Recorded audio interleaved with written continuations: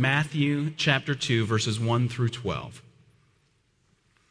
After Jesus was born in Bethlehem, in Judea, during the time of King Herod, Magi from the east came to Jerusalem and asked, "Where is the one who has been born King of the Jews? We saw his star in the east and have come to worship him." When King Herod heard this, he was disturbed, and all Jerusalem with him. When he had called together all the people's chief priests and teachers of the law, he asked them where the Christ was to be born. "In Bethlehem in Judea," they replied, "for this is what the prophet has written. But you, Bethlehem, in the land of Judah, are by no means least among the rulers of Judah. For out of you will come a ruler who will be the shepherd of my people, Israel." Then Herod called the Magi secretly and found out from them the exact time the star had appeared. He sent them to Bethlehem and said, "Go and make a careful search for the child. As soon as you find him, report to me so that I too may go and worship him." After they had heard the king, they went on their way, and the star they had seen in the east went ahead of them until it stopped over the place where the child was. When they saw the star, they were overjoyed. On coming to the house, they saw the child with his mother Mary, and they bowed down and worshiped him.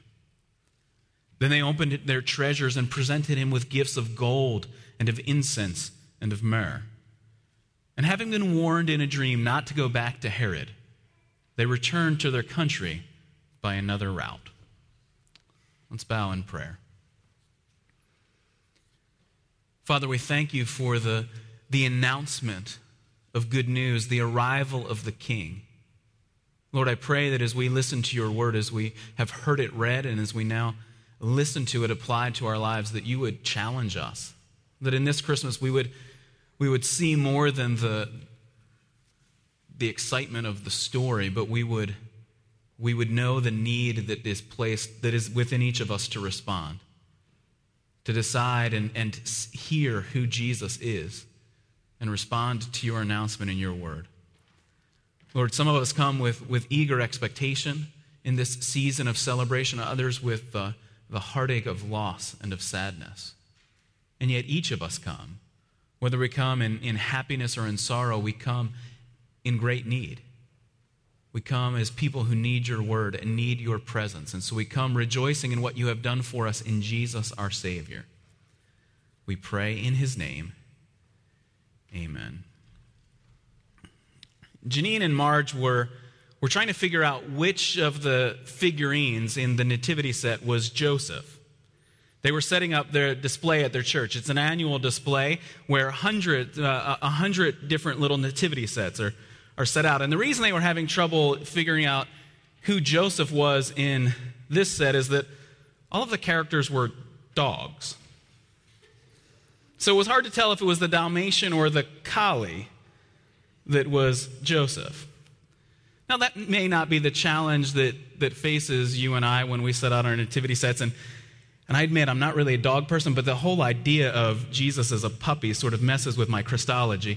But we do, when we set out the nativity, we have to try and figure out, where do you put the wise men? Where did the Magi go?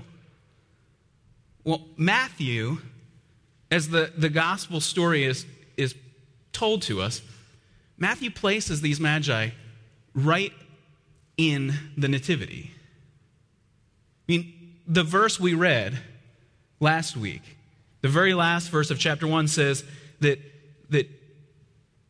Mary gave birth to a son, and Joseph gave him the name Jesus. The very next action is the arrival of the Magi. Now, we know that historically, maybe that it took months. This is not there at the manger scene because they're already in a house. We know we'll see next week as Herod goes on a tear and starts killing children, that he kills little boys up to 2 years old. So it could have been months later that this took place. But I think the Magi belong in our nativities. I mean, in my house growing up, sometimes the Magi would move across the room. They'd still sort of be on their journey on the other side of the room because we wanted the historical accuracy that at the day of Jesus' birth, they probably weren't there, but maybe that was just me and my mischievous brothers messing with my mother as well. But I think we can move those figurines and put them right in the nativity because that's what Matthew is doing for us. He's bringing the Magi to let us see what is the proper response to Jesus.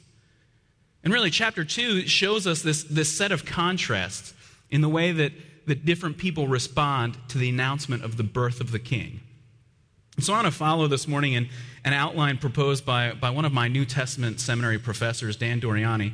And his commentary on the Gospel of Matthew is very helpful. And he wants us to look at, and I think it's helpful to see this contrast, the anger of Herod, the anxiety of the people, the apathy of the leaders, and the adoration of the Magi. I mean, the first response we have when the Magi arrive and they go to Herod, who is, look at verse 3, he is the king. He is the Roman installed king of Judea. And so when these Magi come and ask in verse 2, where is the one who has been born king of the Jews? Herod looks around and says, I haven't had any babies, not lately. And so if there's someone else claiming to be king of the Jews, this is a threat to my kingdom. And we know from historical sources that Herod was a violent man. I mean, Matthew tells us about his violence, but so do other historians. And so the birth of another king threatens Herod. I mean, he calls the wise men together. You can see him already plotting as soon as the announcement is made. Look at verse 3. He calls all of the verses 3 and 4. He calls all of the teachers of the law together, and he's trying to figure out, okay, where is this taking place? All right, I want to know the location. I want to figure it out. He responds by calling the Magi back to him in verses 7 and 8 after he's talked and he finds out that Bethlehem is the location. Look at verse 7. He calls the Magi secretly. And he wants to gather as much information as he can, but he wants to keep the information close. He doesn't want this information spread, because if this rumor starts to spread that there is another king, it could threaten him. And so he calls the Magi secretly to find out, wait, when did this star appear? And you can see the plot, which we'll look at next Sunday, the horrible plot that Herod will unfold in slaughtering children. You can see it already beginning to unfold. And when the Magi don't return, and this is a verse we'll read next week, look at verse 16. When Herod realized he'd been outwitted by the Magi, he was furious. And so the birth of another king threatens Herod, and Herod responds in anger. Now, you and I might look at this and say, well, that's not the kind of response that that's not me. I mean, Herod is one of those evil tyrants that you can put in the list of awful leaders in history. But let me ask the question a little more directly. When things don't go your way, how do you respond? Or when is it in your life that anger begins to well up inside of you? I mean, maybe some of you can point to circumstances. You're tired, you're hungry, you're exhausted, or maybe it's you've plowed through the day and you've kept that smile on your face even when your boss gave you terrible reports and terrible assignments, and then you get home and the smallest little thing at home lights that fuse, and there's the explosion of anger. Because anger, it can be a barometer for us of how we're actually doing. I mean, for Herod, it's pretty easy to see. Why is Herod angry? Because the thing he holds most dear, his power, his authority, his prestige, might be taken from him. There's another one they're calling the King of the Jews. This group of Magi, these wealthy men from the east, from another kingdom, have traveled a great distance to find another king. Well, what is it that you hold most dear? I mean, where does anger show up in your life when you don't get something, when people don't respond the way you want?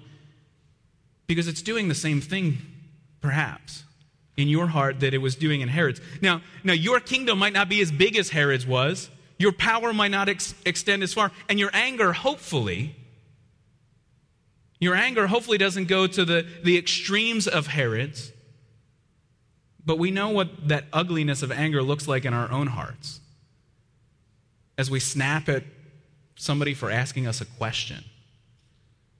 And it has nothing to do with the question. It has to do with the 46 other things that were piled up earlier in the day or the week or the month.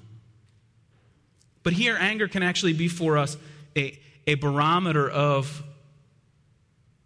what's taking the place of God in our lives. What is the idol that's been set before us? For Herod, it's his power, it's his kingdom. But think of it. Herod's response is irrational. If the Magi are right in the message that they bring, that God put a star in the sky, God has sent another king, if the Magi are right, then Herod trying to stop God's plan, if Herod actually believes it's true, it's foolishness to try and defeat God's plan. But if Herod doesn't believe the Magi, then who cares about a tiny baby in Bethlehem? What will this little child do? I mean, Herod's response of, well, let's send out the soldiers to slaughter some children. It's irrational, but you see, all sin, all of our sin is irrational because it doesn't ultimately make sense. The only appropriate response to God would be a response of love and worship.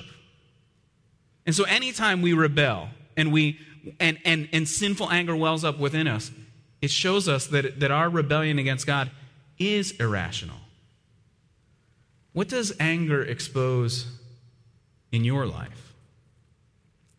Now we see the anger of Herod, but then notice the response of the people of Jerusalem. Look at verse 3.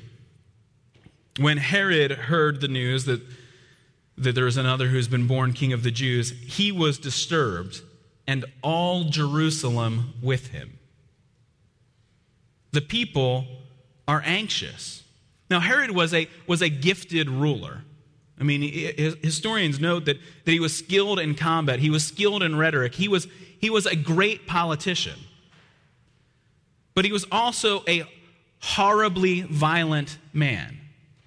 Not long before this incident in history, he had one of his wives, Miriam, killed, and he executed 3 of his sons on suspicion that maybe they're plotting against me to get rid of me. I mean, Josephus tells us that actually before Herod's death, Herod decided he wanted all of the important people in Jerusalem gathered together so that they could be slaughtered on the day of his death, so that there would be weeping and mourning in Jerusalem. Now, thankfully, those orders weren't carried out, but many other violent orders of Herod were carried out. And so you can understand if Herod is angry, it would cause anxiety in the city. People would be disturbed and anxious. See, when we think of Christmas, we often think of comfort. And it's true. We sing words of comfort and joy. The angels arrive and announce peace on earth. But the arrival of Jesus brings hostility and upheaval. It changes everything because Jesus, the King, has arrived to defeat his enemies. And so anyone who sets himself up against Jesus will be defeated. And so for many people, when we look at our circumstances, we don't want things shaken up. Let's just keep things calm. And many of you, that's your survival strategy this season. You're going to be with family members, and your strategy is, I just need to get through it.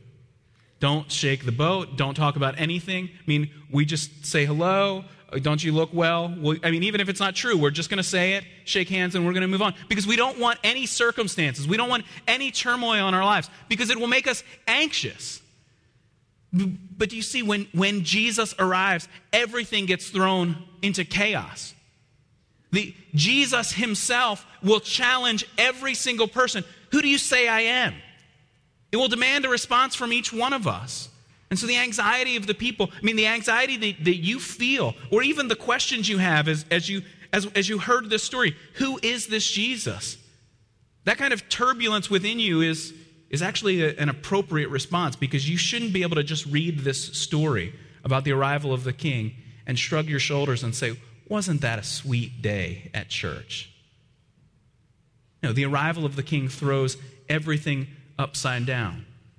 You see, the people of Jerusalem, when they see Herod angry, their question is, what's about to go wrong here? Something bad is about to happen.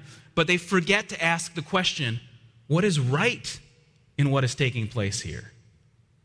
I mean, they forget to see that God himself has sent the king that they long for. And so their anxiety is only looking at the turbulence of the circumstances and not the truth of the arrival of the king. Jesus is the promised Messiah. He is the Christ. So we've seen the anger of Herod, the anxiety of the people, and then consider the apathy of the leaders. In verse 4, Herod calls together the people's chief priests and the teachers of the law to ask them, where is the Christ to be born? Now, these are actually, when we hear that, that's the religious leaders, the chief priests, the teachers of the law, those are just kind of one big category in our minds, as 21st century people, these ancient Jewish religious leaders. But actually what Herod is doing is that he's calling together the chief priests. I mean, those are sort of the political progressives. They're the ones who have aligned themselves with Rome to get themselves in positions of power. And so they're the sort of the liberal scholars of their day. Whereas the teachers of the law, those are the conservative, Bible-believing scholars. And so Herod's thinking, well, maybe, on some of these interpretive issues, you might get different questions if you ask somebody who's progressive or somebody who's conservative. And so I'm going to check both ends of the spectrum here. But both the conservatives and the progressives give the same answer. They know right away when asked that question, where is Jesus to be born? I mean, if you walk down into our Sunday school classes and you ask our kids that question today, where was Jesus born? They're going to know the answer. Well, these religious leaders, they knew the prophecy that came from the prophet Micah. They can answer right away, in Bethlehem, in Judea. Now, do you know how far Bethlehem is from where Herod is in Jerusalem? It's like a couple hours walk. I mean, it's sort of like just over the hill. It's not like the 1,000-mile journey the Magi had to make across the desert to get to Bethlehem. It's like, hey, let's run down there this afternoon and check and see what's going on. But what do the religious leaders do? The religious leaders who should be anticipating the fulfillment of this prophecy. Someone arrives and says, the promised Messiah is here. Where should we go? Where should we go to find this? You go to Bethlehem. Yeah, just, kind of over that hill. But Matthew makes no note. None of the gospel writers record any of these religious leaders saying, you know what, on the off chance that maybe this is really true, I'm going to go, it's going to kill an afternoon, but let me go check this out. I mean, after all, this could be the Messiah. No, the religious leaders are apathetic. None of them respond. They should be the ones waiting, longing for the king, waiting for the arrival of the promised Christ, the Messiah, the one sent by God to be the anointed one who would rescue his people. But none of them go. They can pass the Bible trivia quiz. But that's all it is. It's mere head knowledge. See, it's not enough to know the facts of this story. You have to believe it. One of our missionaries who serves in India is taking classes at a Hindu university. And he was in class, and his Hindu professor shared with the class the story of Christianity. And our missionary said, it's actually, in terms of the facts that he presented, one of the best and clearest examples of what Jesus Christ did that he's ever heard. This Hindu religious leader said, well, Jesus Christ, he's the Christian God who was born of a virgin into human flesh, a real human. And he lived a life of obedience according to the commands given by God. And then he died on the cross so that his blood could pay the penalty for the sins of the people. But God raised him on the third day, and he now reigns in heaven. And our missionary thought, that's a really clear explanation. But for this religious leader, this Hindu religious leader, who actually thought that those were, yeah, I accept that as true for those Christians that live on the other side of the world, but it's not true for me. I mean, it's not enough to just know the facts of the story and be able to recount it. Yes, you have to be able to do that. You have to understand who Jesus is, why he came, and what he did. But mere head knowledge is not enough. It's not enough to be able to say, I know where the Christ is to be born, but not respond. The religious leaders don't rejoice. They don't join the Magi in worship. They provide an answer to Herod, and then they're done. That's it. When they show up again in the story of the gospel, they reject Jesus. The response that's required of us is to know who Jesus is, but then to go to him in worship, to run to Jesus, to admit your own sin, and that Jesus' death provides hope for you. And see, that's the response that I mean, as these wrong responses are set, now we see the true response. It's not anger or anxiety or apathy, but we now see the adoration of the Magi. I mean, these Magi are foreigners. They come from the east, probably from Persia. And they are men who have mixed astronomy and astrology, and in the ancient world, those were sort of intertwined. For you and I, a modern astronomer wouldn't be caught reading his horoscope, but in the ancient world, those scientific and mystical things were kind of intertwined. And actually, astronomy is clearly forbidden in God's law. I mean, it is rebellion against God. And yet, what does God do? God condescends to speak a language these foreigners would understand by giving them a sign. Now, like the Hindu professor, you might think, well, doesn't this just show us that any sort of religious quest can get you to Jesus? I mean, here you have astrologers watching the stars, and they end up getting themselves to heaven. I mean, doesn't any path work? But notice what Matthew does. He's making clear that this message is not just for Jews. Yes, Jesus is the King of the Jews, but it's a message that is for all people. But what did the Magi have to do? They can't stay and worship in their own way. They have to come to Jesus. Because actually, it doesn't make sense in the end that you can just kind of throw up your hands and say, aren't all religions equally valid? When Jesus himself will in his ministry say, the only way to know the Father is if you know me. If you don't know me, Jesus says, then you don't know God. Or Jesus will tell his disciples, I am the way, the truth, and the life. No one comes to the Father except through me. See, when Christ himself makes an exclusive claim, saying that there is no other way to get to heaven, then no longer can Christianity just be thrown into the mix of, well, all religions are equally true. Because how can it be true that Jesus says he's the only way while every other religion is also equally true? Do you see the logical contradiction? If all religions are equally true, then Jesus is wrong. And therefore, Christianity is not true, and therefore the claim that all religions are equally true now falls. It's a logical impossibility. It's core commitment of this sort of universalism, this inclusivism. And it feels initially sort of generous, but it logically destroys itself. Its central claim that all religions are equally valid invalidates it. Because Jesus himself is saying he's the only way. And what Matthew is doing is not saying, look, these stargazers found their way to God. He's making clear that God made himself known to them and then led them to Jesus. They had to turn from their old ways of worship and come and worship Jesus. And it's the way God has worked all throughout history, condescending to speak to humanity, walking with Adam and Eve in the Garden of Eden, sending angels, God himself appearing, God speaking in an audible voice, God giving miraculous signs through his prophets and through Jesus himself. God condescends to make himself known to us. I mean, it's showing us how great God's love is.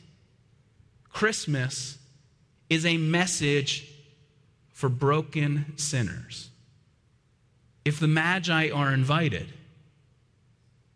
these astrologers from far away, if they are invited, then you and I are invited as well.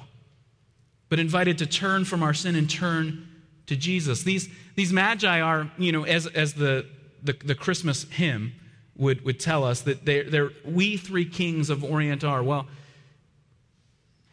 they're not kings. They're more like advisors to the king, like a president's cabinet. They are important, educated men. They're probably actually more than three of them, because if you're traveling with this much wealth, it's going to take more than three guys to cross 1,000 miles of dangerous territory. And it was probably a big enough caravan traveling across the desert that people in Jerusalem noticed that not just their arrival to get Herod's attention.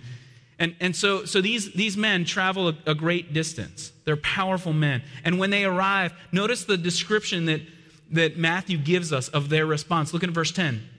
When they see the star that takes them from Jerusalem to Bethlehem, they were overjoyed.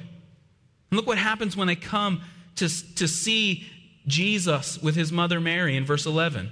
They bowed down and worshiped him. And then they opened their treasures and presented him with gifts of gold and of incense and of myrrh. And these are the symbolic gestures. These are the greatest gifts of wealth that they could bring. I mean, when you want to buy a gift for the king, what do you give him? You find the best that you can offer. And so they bring the most valuable things: gold and incense and myrrh. See, the Magi may not have known much. They didn't, and when they set off on their journey, probably understand the whole of the Christmas story. But the little that they knew, they responded to. They acted on. They saw God has made something known to us, and then they went. And they went with gifts. J.C. Ryle, an evangelical scholar from the middle of the 1800s, he says this: there is no greater faith in the whole Bible, no greater faith in all of the prophets that had come before, in all of the people of God in Israel. There is no greater faith in all of the Bible than these wise men, than the Magi, who respond to this glimmer of hope, this star shining, this revelation from God, and go to find the king. I mean, because imagine the scene. They've just been in King Herod's royal presence. His power and wealth would have been on display before them. And now they come to Bethlehem. Now they're in a house at this point, so they're not still outside with the animals. Jesus probably is no longer in the feeding trough. But when they arrive, there's no doubt that this is a poor family. I mean, the other Gospels will tell us that they're so poor they can't even bring the ordinary offering at Jesus' birth to the temple. They bring the offering that's allowed for the poorest people. There's no other gold or incense or myrrh. There's a poor peasant woman and her baby. And yet they know this is the king. And so when they give their gifts, in the ancient world, if they had given gifts to Herod, they might have expected him to give them something in return, sort of the gesture in the ancient world that you had met with the king. When they give their gifts to Jesus, they know they are getting nothing in return. Because they can look around the room and see every possession of this family. And it's nothing compared to what they just traveled with. I mean, this family could fit all of their stuff in, sort of one of the suitcases the Magi drag in. This child has nothing to give them. Not yet. But remember the promise. Jesus is the Savior. Jesus is the king who wouldn't just give them symbolic gifts of gold and incense and myrrh. I mean, Jesus is the one who would give his life. And think of the way that these gifts were likely used. I mean, Mary and Joseph have almost nothing. And yet in next week's sermon, we'll see that they have to flee from Herod. They have to escape as refugees to another country. These gifts probably finance that trip and save this infant king from Herod's violence. I mean, this king is rescued by these gifts. But not so that he'd be saved from death, yes, saved from death here in infancy, but so that he could live a life of obedience. He could declare the arrival of God's kingdom, and so that then he could give himself on the cross for them. Jesus is called the King of the Jews in this passage. That's what the Magi arrive saying. Where is the one who has been born, the King of the Jews? We know Herod's response to that phrase. But when you read through the Gospel of Matthew, if you were to sit down and spend some time today and read from Matthew 1 all the way through his Gospel, the next time that description of Jesus will come up, that he is the King of the Jews, will not be until his arrest and his trial and his beating and his death. Because Jesus came to be the King of the Jews, the one who would give himself for his people. Pilate, the Roman governor, at the end of Jesus' life will ask him, "Are you the King of the Jews?" "Yes, it is as you say," Jesus replied. When he was accused by the chief priests and the elders, he gave no answer. But he answered Herod. The soldiers of Pilate here will then take Jesus out. They gather a company of soldiers, Matthew tells us. They strip Jesus. They put a scarlet robe on him. They twisted together a crown of thorns. They set it on his head. They put a staff in his right hand. They knelt in front of him and they mocked him. "Hail the King of the Jews." They spit on him and took the staff and struck him on the head again and again. After they had mocked him, they took off the robe and they put his own clothes on him and they led him out to crucify him. Pilate puts the charge, the reason that Jesus is crucified, he writes it on the cross, puts it above Jesus. This is what it says: "This is Jesus, the King of the Jews." Do you see who Jesus is? He is the one who has been born the King of the Jews. But do you see what that means? It means he's Jesus. Jesus, he proves to us that God will save. How will he do it? By himself giving his life for us. When the Magi bring their gifts, they are gifts of unimaginable wealth. They're the best gifts that could be offered to Jesus. Jesus, in return, will give them something much greater: eternal life. Because he will give himself for them. And so Matthew, in the arrival of the Magi, Matthew, by placing the Magi in the nativity scene, is challenging us. How will you respond? Will you respond with anger about all that's gone wrong in your life? Will you respond with anxiety, with fear for the circumstances that surround you? Or will you just kind of shrug your shoulders in apathy and say, "We wish you a Merry Christmas," and sort of wander on your way? Or will you respond in the only way that makes sense when you understand who Jesus is? By bowing before him and adoring him, bowing down to worship him. How will you respond to Jesus? Jesus, God who saves us. Jesus, the King of the Jews. Jesus, the one who died for all who would believe. Let's bow in prayer. Father in heaven, it is through Jesus Christ alone that we have the hope of salvation. And so I pray, Lord, that you would help us to turn and respond in faith. Lord, that you would shake us out of our apathy or turn us from our anger or anxiety, and that we would come to Jesus to worship him, to adore him as the King, that we would see his great sacrifice for us and give him praise. Lord, for those that are here with us this morning that are wrestling with that question, that wonder with the Magi, what is it that we've seen and heard? Lord, give them the faith now to believe. Even as we conclude in song, let the truth of the gospel message be pressed deep into each of our hearts. Let us not continue in apathy or fear, but let us respond in worship.